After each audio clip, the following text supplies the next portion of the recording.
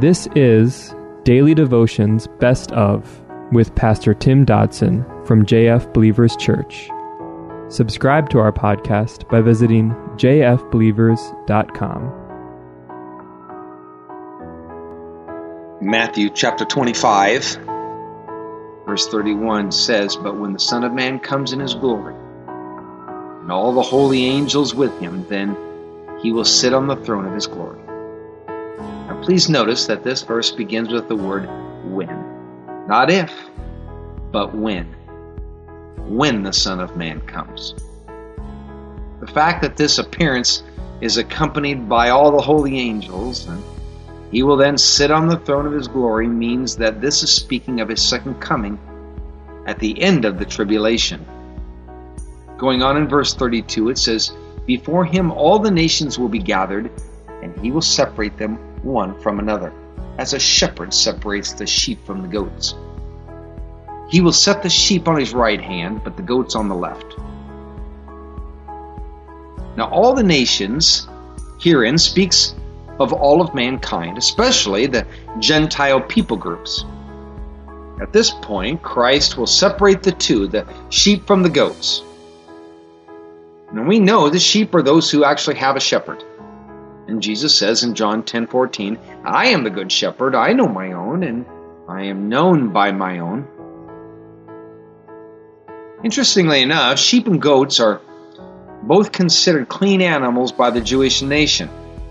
Thus, we can gather from this passage, as well as the context of the whole chapter, if not Scripture as a whole, that he is addressing the sum of all those who believe themselves to actually be clean. But Ezekiel 34:17 warns us of such a separation, saying, "As for you, O my flock, the Lord Yahweh says, behold, I judge between the sheep and the goats, the rams and the male goats."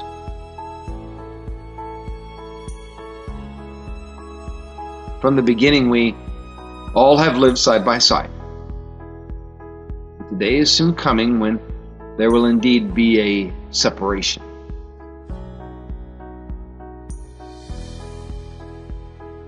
This is a separation that he has called us to a long time ago.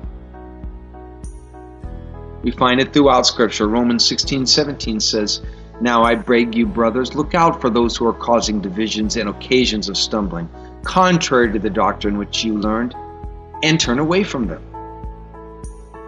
2 Thessalonians 3:6 says, "Now we command you, brothers, in the name of our Lord Jesus Christ, that you withdraw yourselves from every brother who walks in rebellion, and not after the tradition which you have received from us." And even in 2 Thessalonians 3:14, "If any man doesn't obey our word in this letter, note that man, that you have no company with him, to the end that he may be ashamed." Verse 34 says, "Then the king will tell those on his right hand, 'Come, blessed of my Father, inherit the kingdom prepared for you from the foundations of the world. For I was hungry, and you gave me food to eat. I was thirsty, and you gave me drink. I was a stranger, and you took me in. I was naked, and you clothed me. I was sick, and you visited. I was in prison, and you came to me.'" The sheep herein are summarily ushered into the inheritance of his kingdom, into that which has been waiting for us from the beginning of time. We must again note that these are not his sheep because they serve him. They serve him because they are his sheep. We must understand that the reality of just who or what we are will be manifest by our lives and by our very living. It will not be a matter of confession alone, but by that of action. Scripture says, "Show me your faith without works, and I will show you my faith by my works." James 2:18.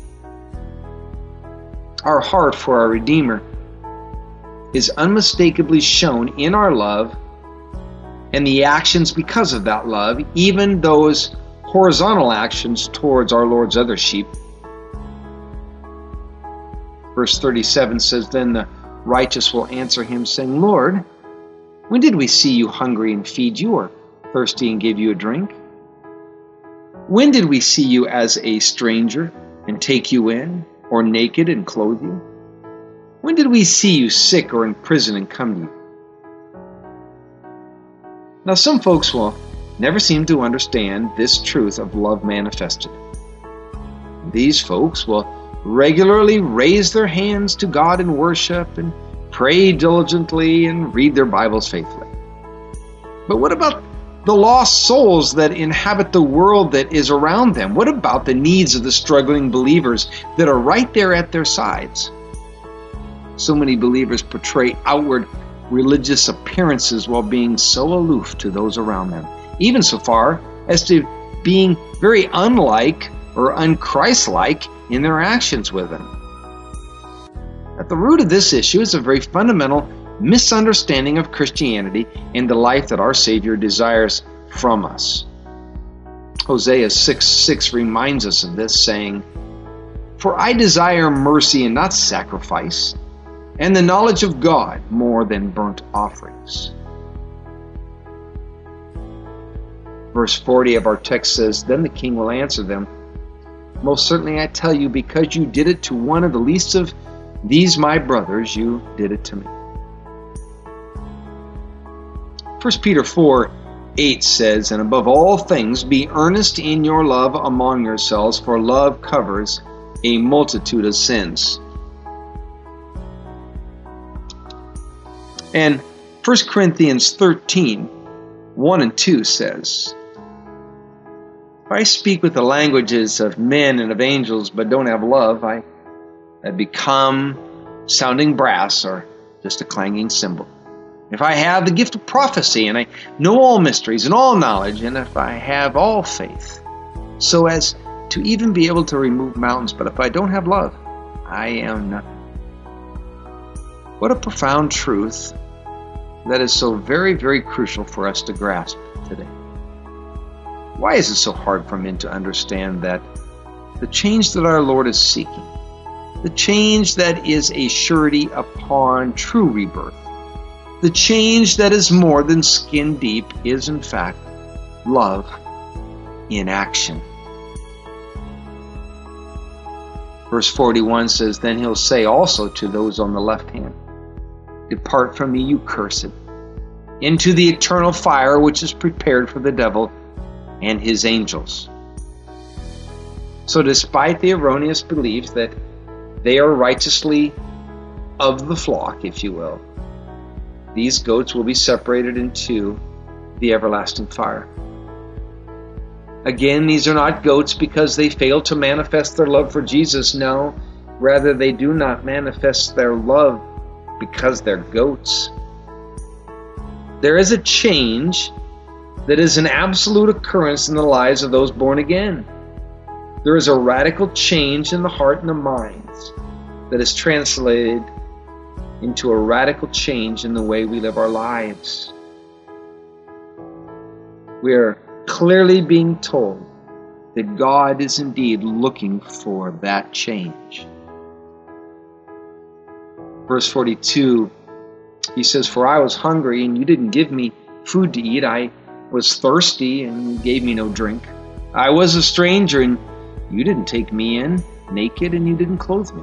Sick, and in prison, and you didn't visit me." And then they will answer, saying, "Lord, when did we see you hungry or thirsty or a stranger or naked or sick or in prison, and we didn't help you?"